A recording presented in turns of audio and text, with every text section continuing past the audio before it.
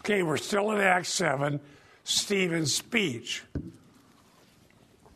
And we're seeing a lot of theological significance to this sermon or speech that was given by Stephen, an early Christian, who the Bible says was anointed with the Holy Spirit. And in Luke Acts, when Luke says the Holy Spirit came upon somebody, he means listen to them. They're speaking for God. That's what it means. So Stephen is speaking for God. His words are words that we ought to believe. And we should understand what God is saying. So we have gotten to verse 41 in Acts 7.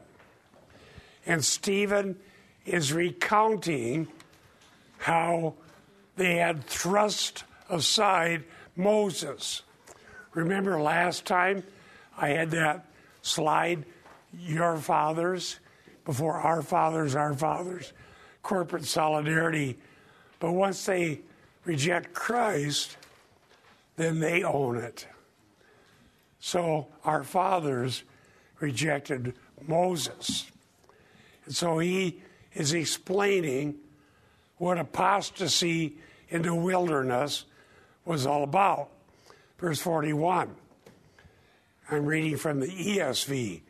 And they made a calf in those days and offered a sacrifice to the idol and were rejoicing in the works of their hands. And so Moses is on Sinai speaking to God, who appeared tangibly in a theophany and spoke to God. The people had agreed that they wanted it that way, if you go back through Exodus. Because when God first gave the 10 words, as they were called, the people said, we're full of fear and trembling. This is too much. God's going to kill us. We can't deal with this. Moses, you go talk to God. And then when you come with what God says, we'll listen to you. So they had agreed. And Moses did go talk to God. And God did reveal himself. And God did speak to Moses. But they went back on their end of the deal. Instead of listening to Moses, they made a golden calf. And their excuse for making the calf was they couldn't see Moses anymore. Where's Moses? We don't know what happened to him.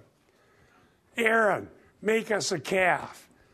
And we're going to say, this is your God that took you out of Egypt. But wait a second. They knew where Moses was.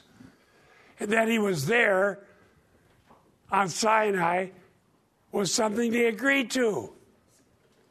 Apostasy is wicked and perverted. It's people turning away from what they know is right and what they know is true and refusing to listen to God. Okay? So that's what's going on. So rather than listening to what God had to say, they closed their ears and they made a golden calf. Now notice the terminology here in Acts. They were rejoicing. Rejoicing is a word used in the Pentateuch for worshiping God. So they had a worship service. They made their calf and they had a big party. And it was a worship service. And they were claiming, I hope you know this, that the calf represented Yahweh. Because who took them out of Egypt? Yahweh. They obviously knew the calf didn't do it. The calf just got made.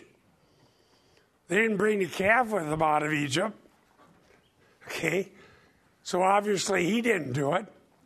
And they're saying this represents Yahweh. Now, remember that sermon that I did, and I showed the video on the second commandment against graven images? They're doing what God forbade them to do, and Moses was up on Sinai getting those 10 words. You can't make something and say, this represents Yahweh. That is forbidden. It's idolatry, it's wicked, and God won't allow it. We live in a time when idolatry is rampant. People want to make a God after their own image. So it says in Deuteronomy 12:7, there also you and your households shall eat before the Lord your God and rejoice in all your undertakings in which the Lord your God has blessed you. My dear, beloved fellow Christians, are we going to rejoice in the Lord, or are we going to rejoice in something created? The number one idol, as far as popularity in our contemporary world, is nature. People worship nature.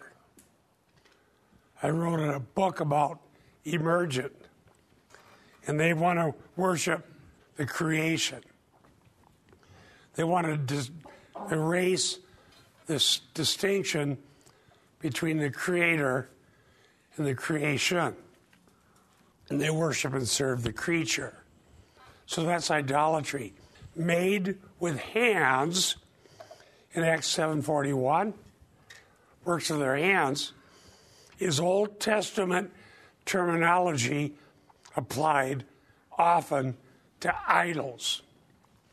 The next time I'm in Acts, assuming I get through this, we'll have a PowerPoint that has to do with whose tent does Yahweh dwell in. And it says in Acts 7:48, the Most High does not dwell in houses made by human hands. We'll see that issue. Yes, Eric, please. Yeah, Bob, it's interesting to see that pejorative, made with hands, is used, like you said, all over the Bible for idolatry. And one time it really came to prominence in my mind was when you were teaching through Colossians. And if everyone's just turned your Bible to Colossians real quick, you'll see a contrast between circumcision made with hands and circumcision made without hands. It says here in Colossians 2, this is in verse 11, it says, in him also you were circumcised with a circumcision made without hands, by the putting off of the body of the flesh, by the circumcision of Christ. And so what's done by man's hands is deficient. It's a symbol of idolatry. So what's needed then is what God does without hands, which is the circumcision of the heart. So Amen. Yeah, it's a great catch you got. That's a good reading. I don't think you drink coffee, do you? No. Too bad. Water. Brian Beers. Sir. Jeremiah 1:16. And Judy, do you mind reading one? Deuteronomy 27:15. Eric here. Psalm 115:4. Jeremiah 1:16. I will pronounce my judgments on them concerning all their wickedness, whereby they have forsaken me and have offered sacrifices to other gods and worshipped the works of their own hands. Yep. Deuteronomy 27:15. Cursed be the man who makes a carved or cast image, metal image, an abomination to the Lord, a thing made by the hands of a craftsman, and set it up in secret, and all the people shall answer and say amen. Amen. There's a curse on idolatry. Again, made with hands. Psalm 115, verse 4. Their idols are silver and gold, the work of man's hands. Amen. Now, yeah, go ahead. When we talk about idols made with hands, where do pictures of things that a lot of people have, and I mean, you can buy Bibles, there's pictures of all kinds. Where do we draw the line on that? Do you remember when I talked about that in that video sermon? Yeah. I said, I don't believe pictures are forbidden, but depends what you want to do with them. And I gave the illustration of this Mona Lisa type picture of Jesus, and this guy was using it for divination. Well, let me give you another example. Not only pictures, how about buildings? All right? Is it a sin to build a building in which to have church? I'd say no. But I have seen that turned into sin. And this would apply to pictures. Okay? Because I've seen guys on TV saying, if you send me your money, then I'm going to build a house for God. And this is going to be the kingdom of God. Then it's a sin. Because God doesn't dwell in houses made with hands. Okay? Right. And having a zip code doesn't make something the kingdom of God. Right. Now, you can have a picture. I think I illustrated this in my sermon, a kid's Bible with the story of Zacchaeus, a picture of a tree, and a wee little guy that comes out of there. And they have a Sunday school story. I don't think that's idolatry. Okay, well, I agree with you. If somebody has, like, say, a piece of art, and it's a Buddha or something, and they don't worship it, they know it has nothing to do with it, is it wrong to have something like that? Because it's just... So then it would be something that somebody else had used for idolatry? Okay, technically, the answer to that would be found in 1 Corinthians. Okay? And Paul made a division. You can think about it, Eric. What about meat offered to idols? So Paul said, you go to the meat market, there's a T-bone steak. We didn't say that. And you buy it, you take it home, put it on your grill, you had a T-bone steak. Sounds good. Let's go do that. But if they say, let's say the neighbor invites you over, and he brings out the steak, says, here, join with me. This is our offering to Baal. Yeah, wrong. Out the door. Right. All right. So it's what you do with it, what you think about it. That's how Paul dealt with it. Yeah.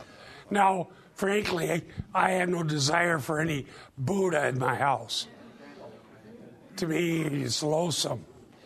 I doubt most Christians would want it. You have anything to add? I would just tag on to what you were saying. I think you're exactly right. In the 1 Corinthians example that you were giving, Paul says not to eat of it for conscience sake, and he says not for your conscience, but for the one who identified it as being given to an idol, because in their weak conscience you can cause them to sin. So what if somebody comes to your house unexpectedly and they're a Buddhist? And there sits your Buddha. And that's our freedom in Christ, Bob. I mean, if it's not forbidden by God, then we're free to do it as long as it doesn't offend others. But we might not do it. But we might not do it if it affects others. Right. Go ahead. There's Judy and Ann. Okay, go ahead. Yesterday, Steve and I went out to Uptown to evangelize, and there was a young man doing art. And he had a photo, and underneath it said creation.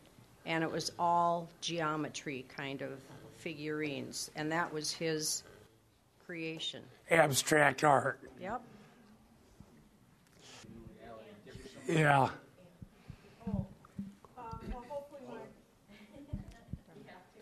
I have to. All right. So in Islam, where they have, so their non-use of figure in their art, you know how they use geometry, and that's an extreme reading of this? Well, Islam has their own rules, but those rules didn't come from God. They choose what they want. Islam says the Bible is flawed and deficient. All right? Yeah, it's all flawed and deficient. And that their scriptures, quote unquote, are from God. But anybody that objectively looked at them, talk about flawed and deficient. Wouldn't you just stay away from all appearance of evil? I mean, why would you have you know what, the same thing. I don't know, maybe somebody inherited a jade Buddha that was worth money. I don't know. I mean, I wouldn't want one. But look at all the Catholic idols. I said Pope. I wouldn't have that either. Yeah, Christians are going to be different about it because, But why would I want it? well, it's going to offend you. And, you know, if I was an ex-Catholic, I wouldn't want some picture of Mary hanging in my house. Well, good questions. But, let me explain what I found in my research for my book on emergent. The idol that people are attracted to today was not technically created by hands. It's the universe and the earth. They worship the creation. So we're not even allowed to worship what God created. The sun, moon, and stars. This is his exercise. Yeah, in my studies of Luther, I can tell you the source, but it doesn't really matter. He was saying that a person, when they can make God an idol if they make him after their own image. Yeah, they can have a faulty definition of God. That's why we need what the Bible says. All right. Well, let's go on here. I got to make a little progress. But good discussion. Thank you. So we worship the Creator, not the creation. And we don't worship the work of our hands. And if somebody paints a picture, that's all it is a picture. And it's not a sin to have art in your house. It's not a sin to show people pictures of your grandkids. If it was, there's a lot of sinners. No, it's not a sin. But if somebody had a certain grandkid they were super proud of, and they put a big frame picture up and bowed before it and said, God speaks to me through this kid, then you'd have idolatry. Does that make sense? You can turn anything into an idol. Now, I mentioned buildings and these TV preachers. They're going to have the kingdom of God in a building. It's not a sin to have a building. But a building is a facility. And a facility is there to facilitate. A church building is there to facilitate the true worship of the true God. But the building isn't a holy object. Does that make sense? All right.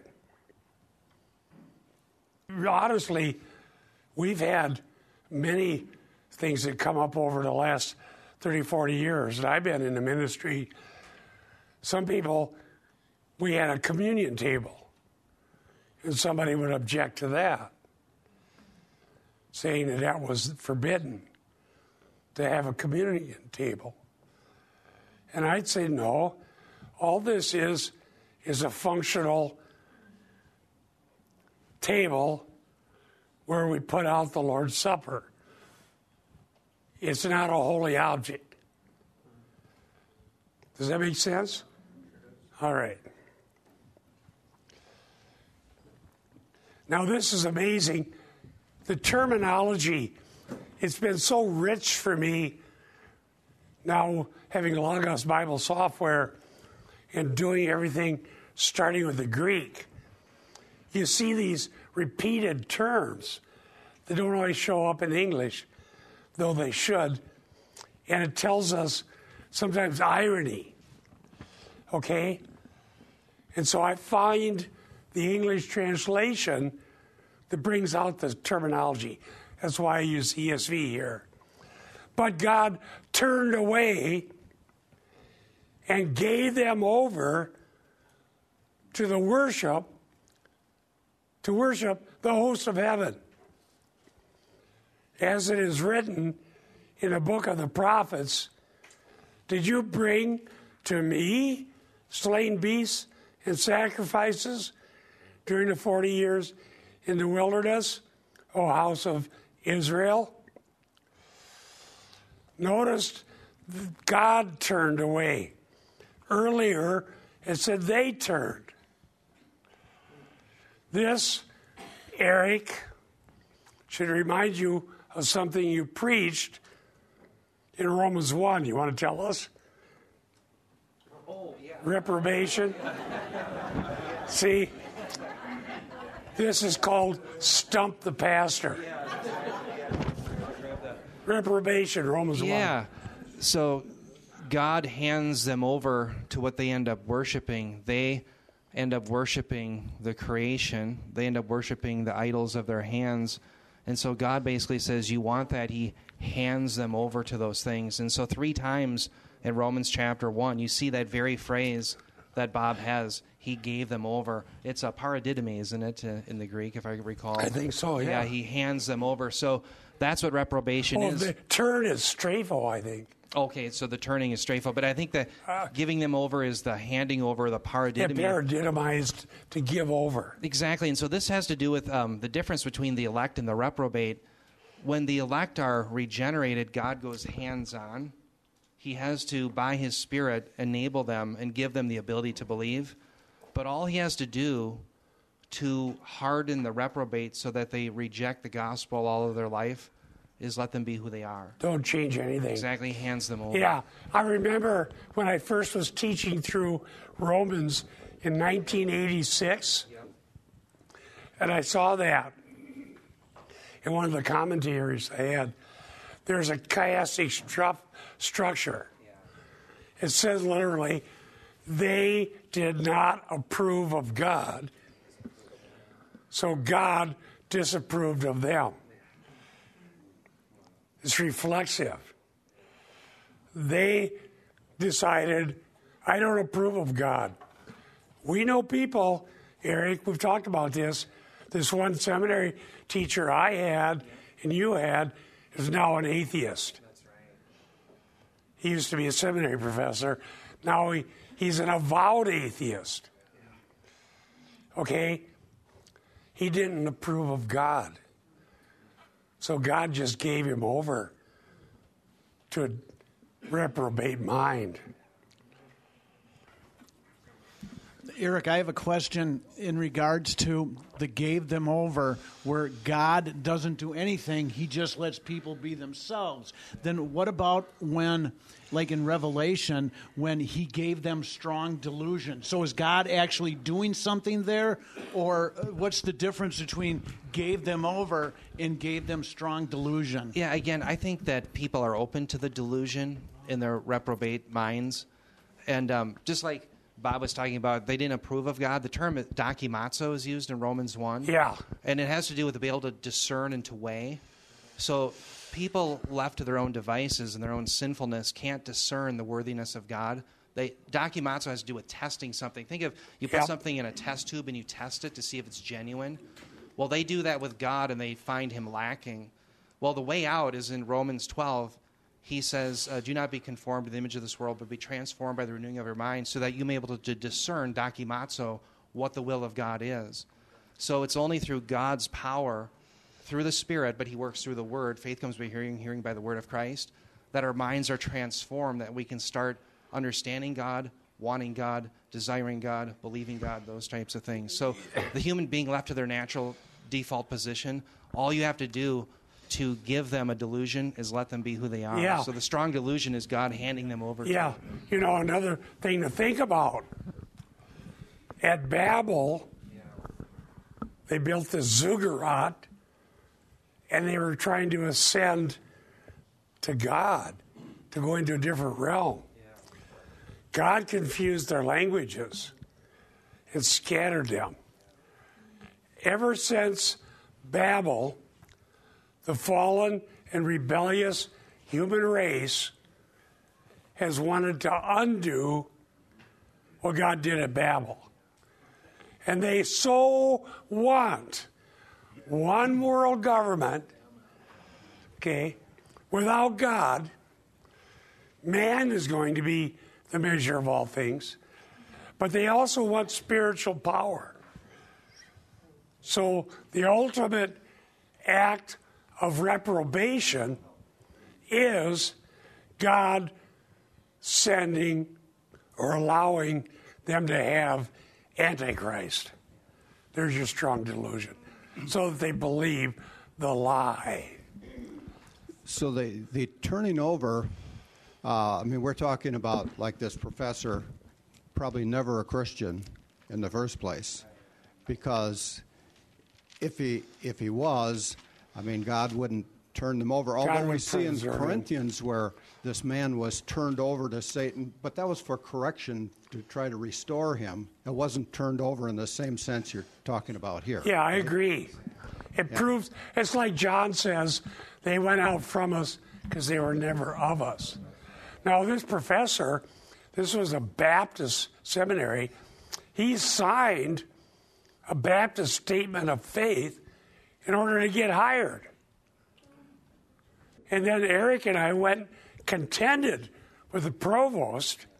I had already graduated.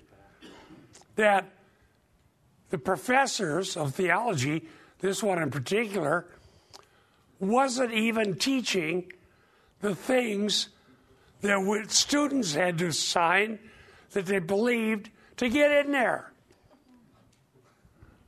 The professor signs, I believe all this true doctrine. The students sign, I believe it. They get in there, the professor won't even teach it.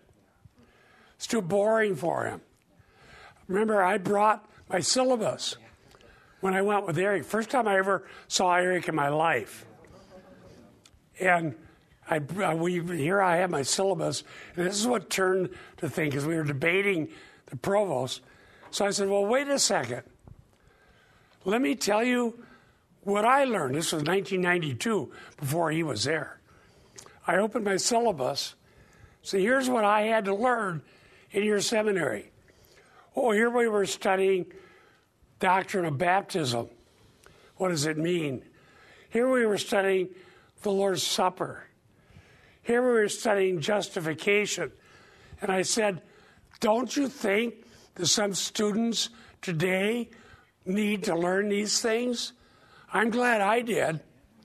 I said that to him. He turned to Eric. He said, how much of your money did you want back? Literally. In other words, he was saying we're not going to teach Christian doctrine in our Christian seminary. You know, Bob coined a phrase that we used often on radio now. It's called file cabinet theology, where the institution will say we believe these things, but they'll never teach it. It's in the file cabinet. And so, exactly, you lose the doctrine because it's never taught. So all of your seminary students never hear, never have to wrestle, never have to discern what things are from Scripture and what aren't. They never even wrestle with those categories anymore. And see this Laurent Schultz, I quote him in my book. His stuff, esoteric, designed for hyper-intellectuals. And I had to study it, same with other emergent people that I read. And it gave me a headache, but I had to figure it out. What's he saying? And I did. I got to the bottom of it. But it's the same thing. God is in everything. Okay? Panentheism. God is in everything. And they're erasing the boundary between the Creator and the creation. And that's the nature of idolatry. Now, if you really want it to be simple, I've commended Peter Jones many times. I went out to his think tank back when I was doing this research. Peter Jones has two terms for all religions in the world: oneism and twoism. Oneism and twoism. Peter Jones, out in Escondido, California. Oneism is everything else. God is everything. God is in everything, panentheism, or God is everything, pantheism. Twoism means God is transcendent, above and beyond the creation in every possible way, and the creation is other. Okay? We're not God. We depend on Him. He sustains us. He sustains the universe, but God is not the creation. So in Peter Jones's scheme, I'm defending twoism. Not a bad way to look at it, yes.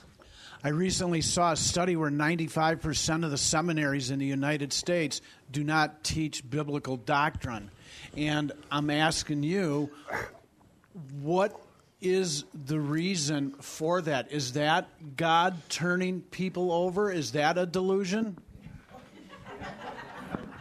All right, let me first answer, because I was there long before Eric. When I went in 92, and I graduated in 99 because I'm a slow learner. I was also a full-time preacher. But I had some of the finest evangelical theologians that there were anywhere. Some of them, we read their commentaries.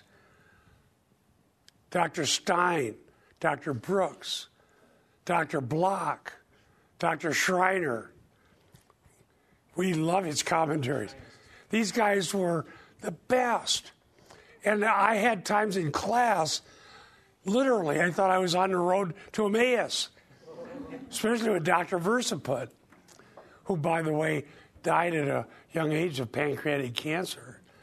But they were losing money, okay?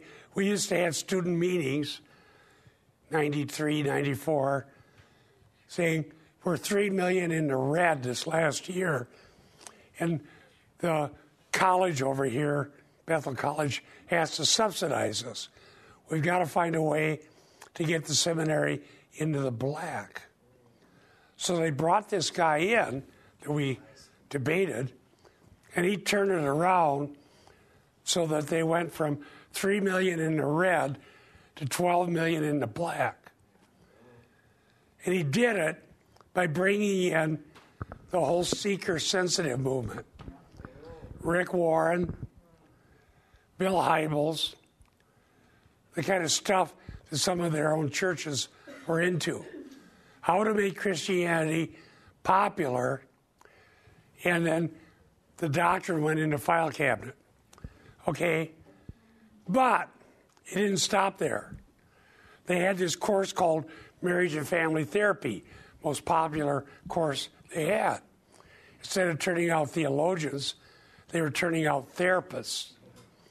I was rubbing shoulders with some of those who came to learn therapy. I was glad to meet them. But, you know, there were one young lady who was studying that, saw me talk. I was always in class debating with the teachers and throwing out ideas or whatever. I figured I'd get my money's worth. She said, can you help me with Acts? I've never read it. So she was in seminary and never read Acts. It worked, though. They got into the black. Yeah, Bob, he's exactly right. I think that's the problem in seminaries today is heresy sells. Joel Osteen has 50,000 that go to his church. Good Bible preaching churches have not that many. And Bob is exactly right. Heresy sells, false teaching sells. That's what makes money. So it's a catch-22. If the seminary has good theologians, nobody wants to hear them, and they don't come. The other problem is there's usually a board of directors that pick the seminary president. Well, a lot of these board of directors, they're not theologians. What they are is successful businessmen. And so the successful businessmen, for example, at Northwestern College, pick a president who I have a one-to-one meeting with to help him understand the emerging issue, the emerging church issue. And he tells me, this is the president of the whole college, he says the leading problem that we're going to be facing is how to care for the climate. He believes in climate change, and so he calls himself a green Christian. Yeah. And so let's look up some verses. Amen. Yeah, exactly. Okay, Brian, Jeremiah 19:13. Eric, 2 Kings 17:16. Jeremiah 19:13. The houses of Jerusalem and the houses of the kings of Judah will be defiled like the place Topheth, because of all the houses on whose rooftops they burned sacrifices to all the heavenly host, and poured out drink offerings to other gods. Notice there's a positional heavenly host, other gods. As I said in that sermon, the heavenly host represented false gods. Okay, 2 Kings 17:16. It says, and they abandoned all the commandments of the Lord their God and made for themselves metal images of 2 calves. And they made an Asherah and worshipped all the host of heaven and served Baal. Yes. So the host of heaven is idolatry. So they were given over, and as I'm claiming, and often, in fact, mostly, host of heaven has to do with demonic entities. Now, there's some of the hosts of heaven were good. Host, by the way, in the Greek, stratia, is a word that means army. When the Bible calls Yahweh Lord of hosts, it's talking about the Lord of the armies of heaven. Remember that time when the curtain was pulled back and all the chariots of God? Lord of hosts, stratia, army.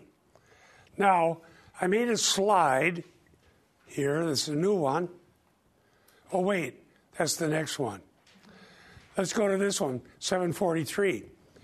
And you took up the tent of Moloch and the star of your god Raphan, the images that you made to worship, and I will send you into exile beyond Babylon. So Stephen is proving to the Sanhedrin that their fathers were idolaters.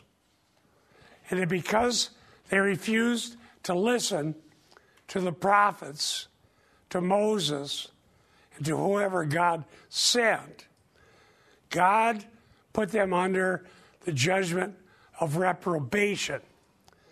And they were turned over to the host of heaven. That's not good. Now, if you remember from that video sermon, according to Deuteronomy 4:19 and Deuteronomy 32:8 and 9, the pagans were the allotment. The hosts of heaven were allotted to the pagans. But Israel was to be directly under Yahweh. God spoke to Israel through Moses and through the prophets in many ways, according to Hebrews 1 and 2. And so they didn't need idols. They didn't need consolations, and they didn't need to be under these wicked spiritual powers. They were directly under Yahweh, the creator God of the universe. And Yahweh spoke to them through authoritative spokespersons. But they were warned that if they refused to listen to Yahweh and they made for themselves idols, that God would turn them over to the allotment of the pagans. Okay, you don't want me. You don't want Moses. You don't want Jeremiah. You don't want Daniel. You don't want Ezekiel or Isaiah. And you plug your ears. And you say, we want something else. We want something more tangible. The allotment of the pagans under the host of heaven happened after Babel. The Tower of Babel was an astrological observatory. They wanted to reach up and get closer to the host of heaven. Yahweh took them to himself. They said, no, we want to be like the pagans. He turned them over to the host of heaven. Interesting thing I preached in Galatians. If you want to look at, well, try to remember it. Remember in Galatians, the stoichia, the elemental spirits? Paul warned the Galatians that if, having come to Christ, they went back to the law, they would be putting themselves under the stoichia. No longer could you go to the old covenant and be under Yahweh if you rejected Christ in favor of the law. And when I preached that, I referenced Acts 7:42. Israel had been turned over to the host of heaven. If you're going to go back, if you're not going to trust Christ, but you want Moses, you're going back to the host of heaven. The only escape from the host of heaven is conversion. Hallelujah. Now, this is astral idolatry. Why don't we all turn with me? Isaiah 14, 12 through 16. Let's look at how stars figure in to rebellion and idolatry. About Lucifer. Isaiah 14, starting with verse 12. How you have fallen from heaven, O star of the morning. So the term Lucifer comes from. Son of the dawn. You've been cut down to the earth. You have weakened the nations. Who were the nations under? Host of heaven, right? Verse 13. But you said in your heart, I will ascend to heaven. I will raise my throne above the stars of God. Stop right there. What is this a reference to? The stars of God. It's a reference to the divine council. All right? So Satan was going to actually, in his mind, in actions, transcend even the divine council and be like God. That's the lie. I will sit on a mount of assembly, divine council terminology, in the recesses of the north. Eric, tell us. Real quick, the north is Zaphon, literally in Hebrew. It's Mount Hermon. So you see the contrast between Mount Hermon and Mount Zion. Mount Hermon is where the demonic beings come down, according to 1 Enoch. I think Joshua chapter 11 gives correspondence to that. So Zaphon is literally Mount Hermon. So that's where he would make his abode, Satan and all of the demonic beings. Mount Zion is for Yahweh. Exactly. All right. Continue. I will send above the heights of the clouds. I will make myself like the Most High. That's the lie. John 8:44 and following. Nevertheless, you'll be thrust down to Sheol, to the recesses of the pit.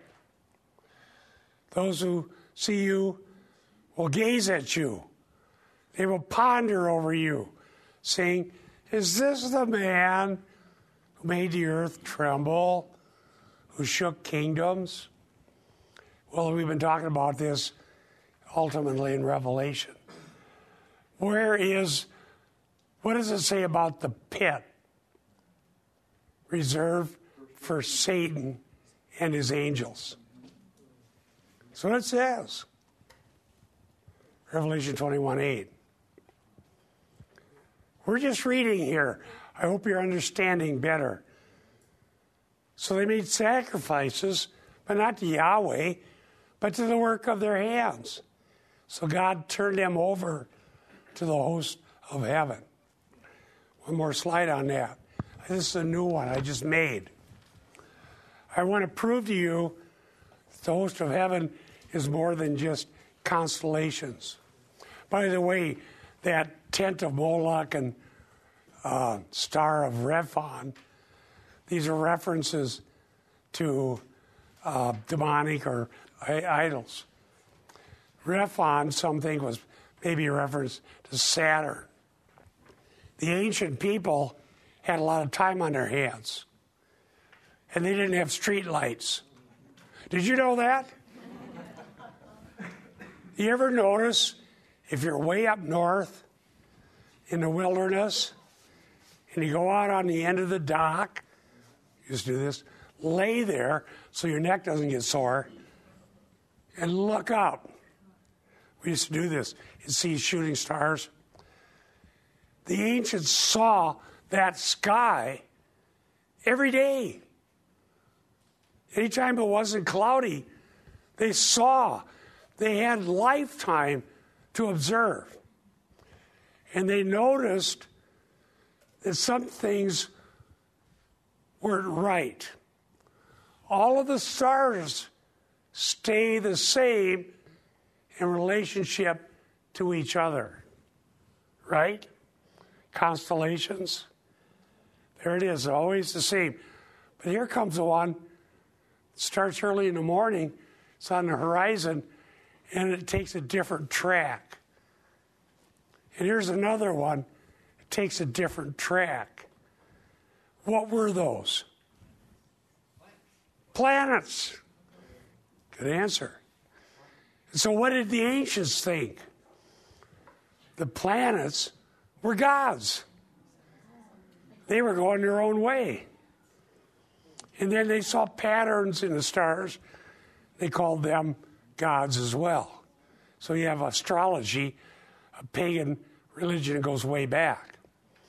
What the Bible tells us is that behind Saturn, the constellation, that the Tower of Babel was designed to get up and observe more clearly, were fallen spiritual beings. Moloch has a tent. These are gods, not just stars considered to be gods, but there are also real ones, and that's what infuses this with power. You see, we did a Faith at Risk about Oprah spirituality. Why is this neo-paganism so popular? Because old-fashioned liberalism was just empty. It was intellectual only.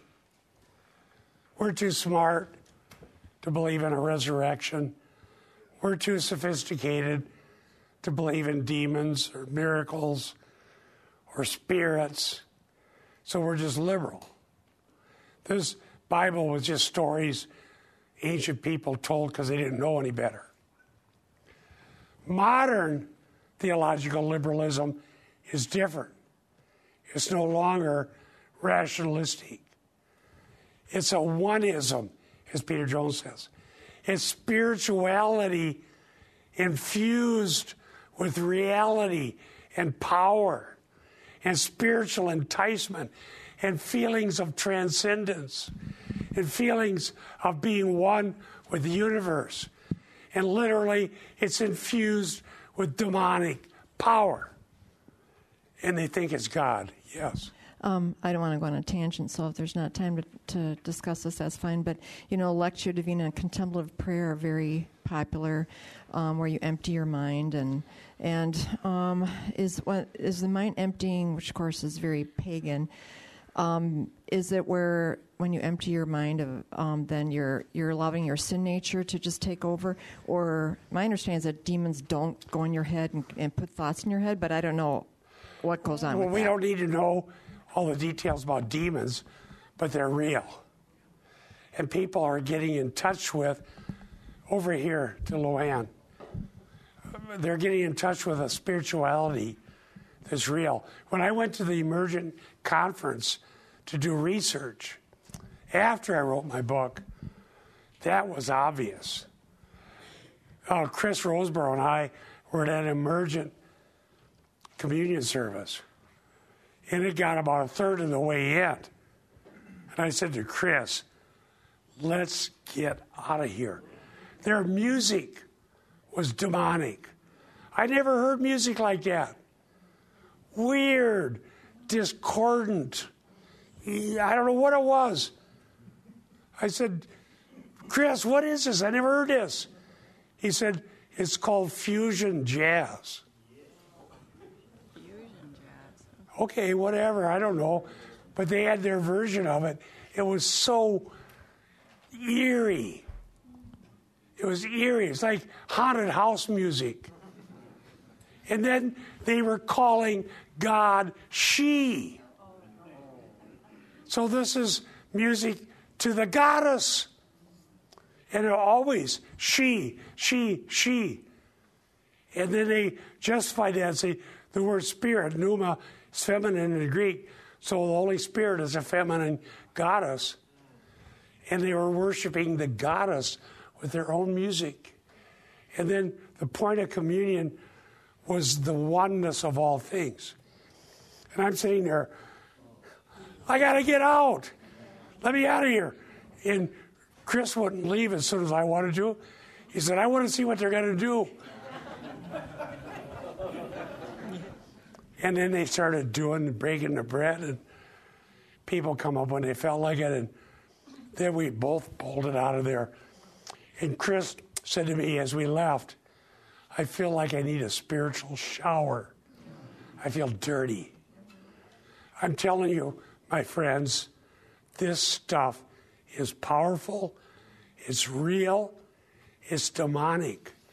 Those people, these were their leaders from all over the country, were being drawn in. And it was so powerful, they couldn't get enough of it. Yes. And I don't want to turn this all into political, but it just makes me think, we are headed towards, like you had alluded to earlier, the one world government, one world religion, one world economy.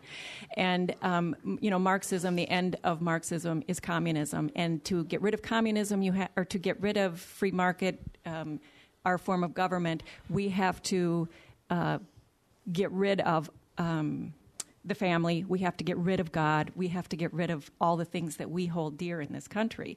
And one of the things that one of the leaders, and I believe it was Putin, but he had said that, communism, as they were trying to do it for all these years, they couldn't get people to buy in. But since people are spiritual in nature, once you turn it into a religion and you get ecology, environment, then you can get people, their hearts into it, because now they're vested because it's a religion. See, that's what I'm trying to tell people when I wrote my book on Emergent. This is not your grandfather's liberalism. This is liberalism filled with power of this oneism, monistic religion.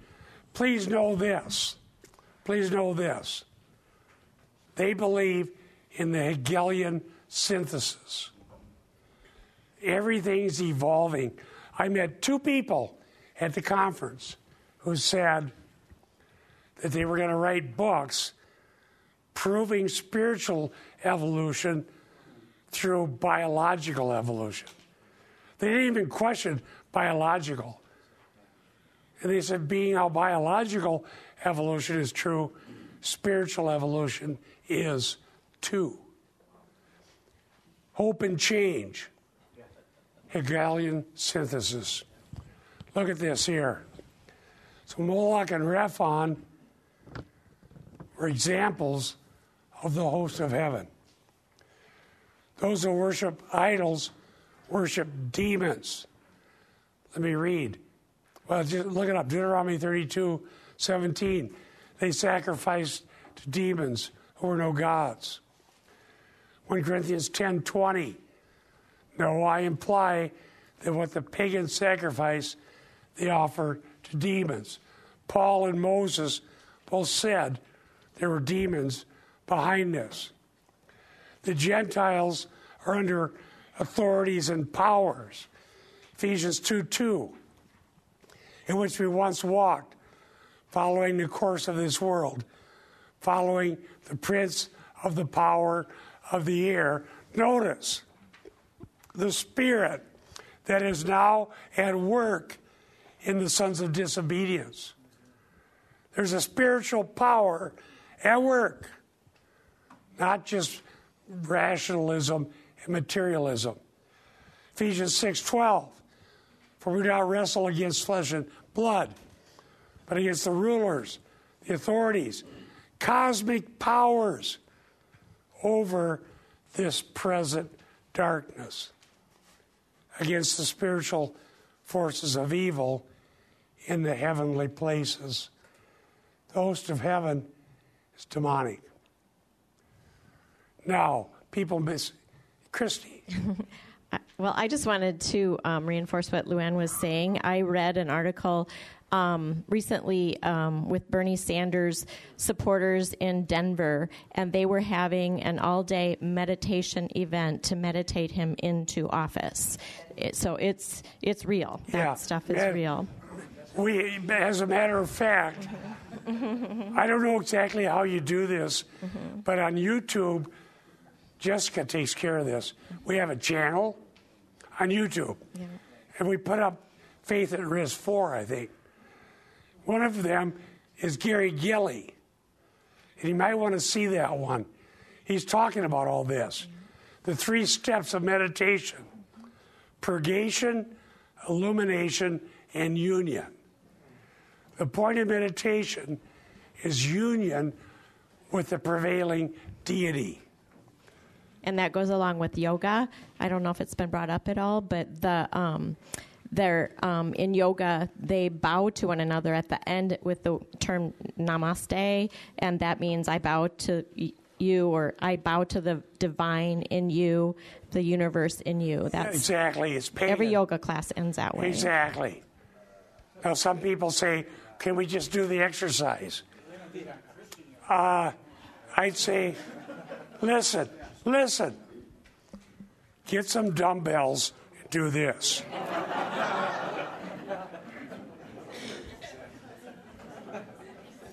It's not going to hurt you. Let's pray. Thank you, Lord, for helping us see these things and be forewarned. May we worship you, the only true God, through your Son, Jesus Christ, the only Savior. In his holy name, amen. God bless you. Thank you for a lively class.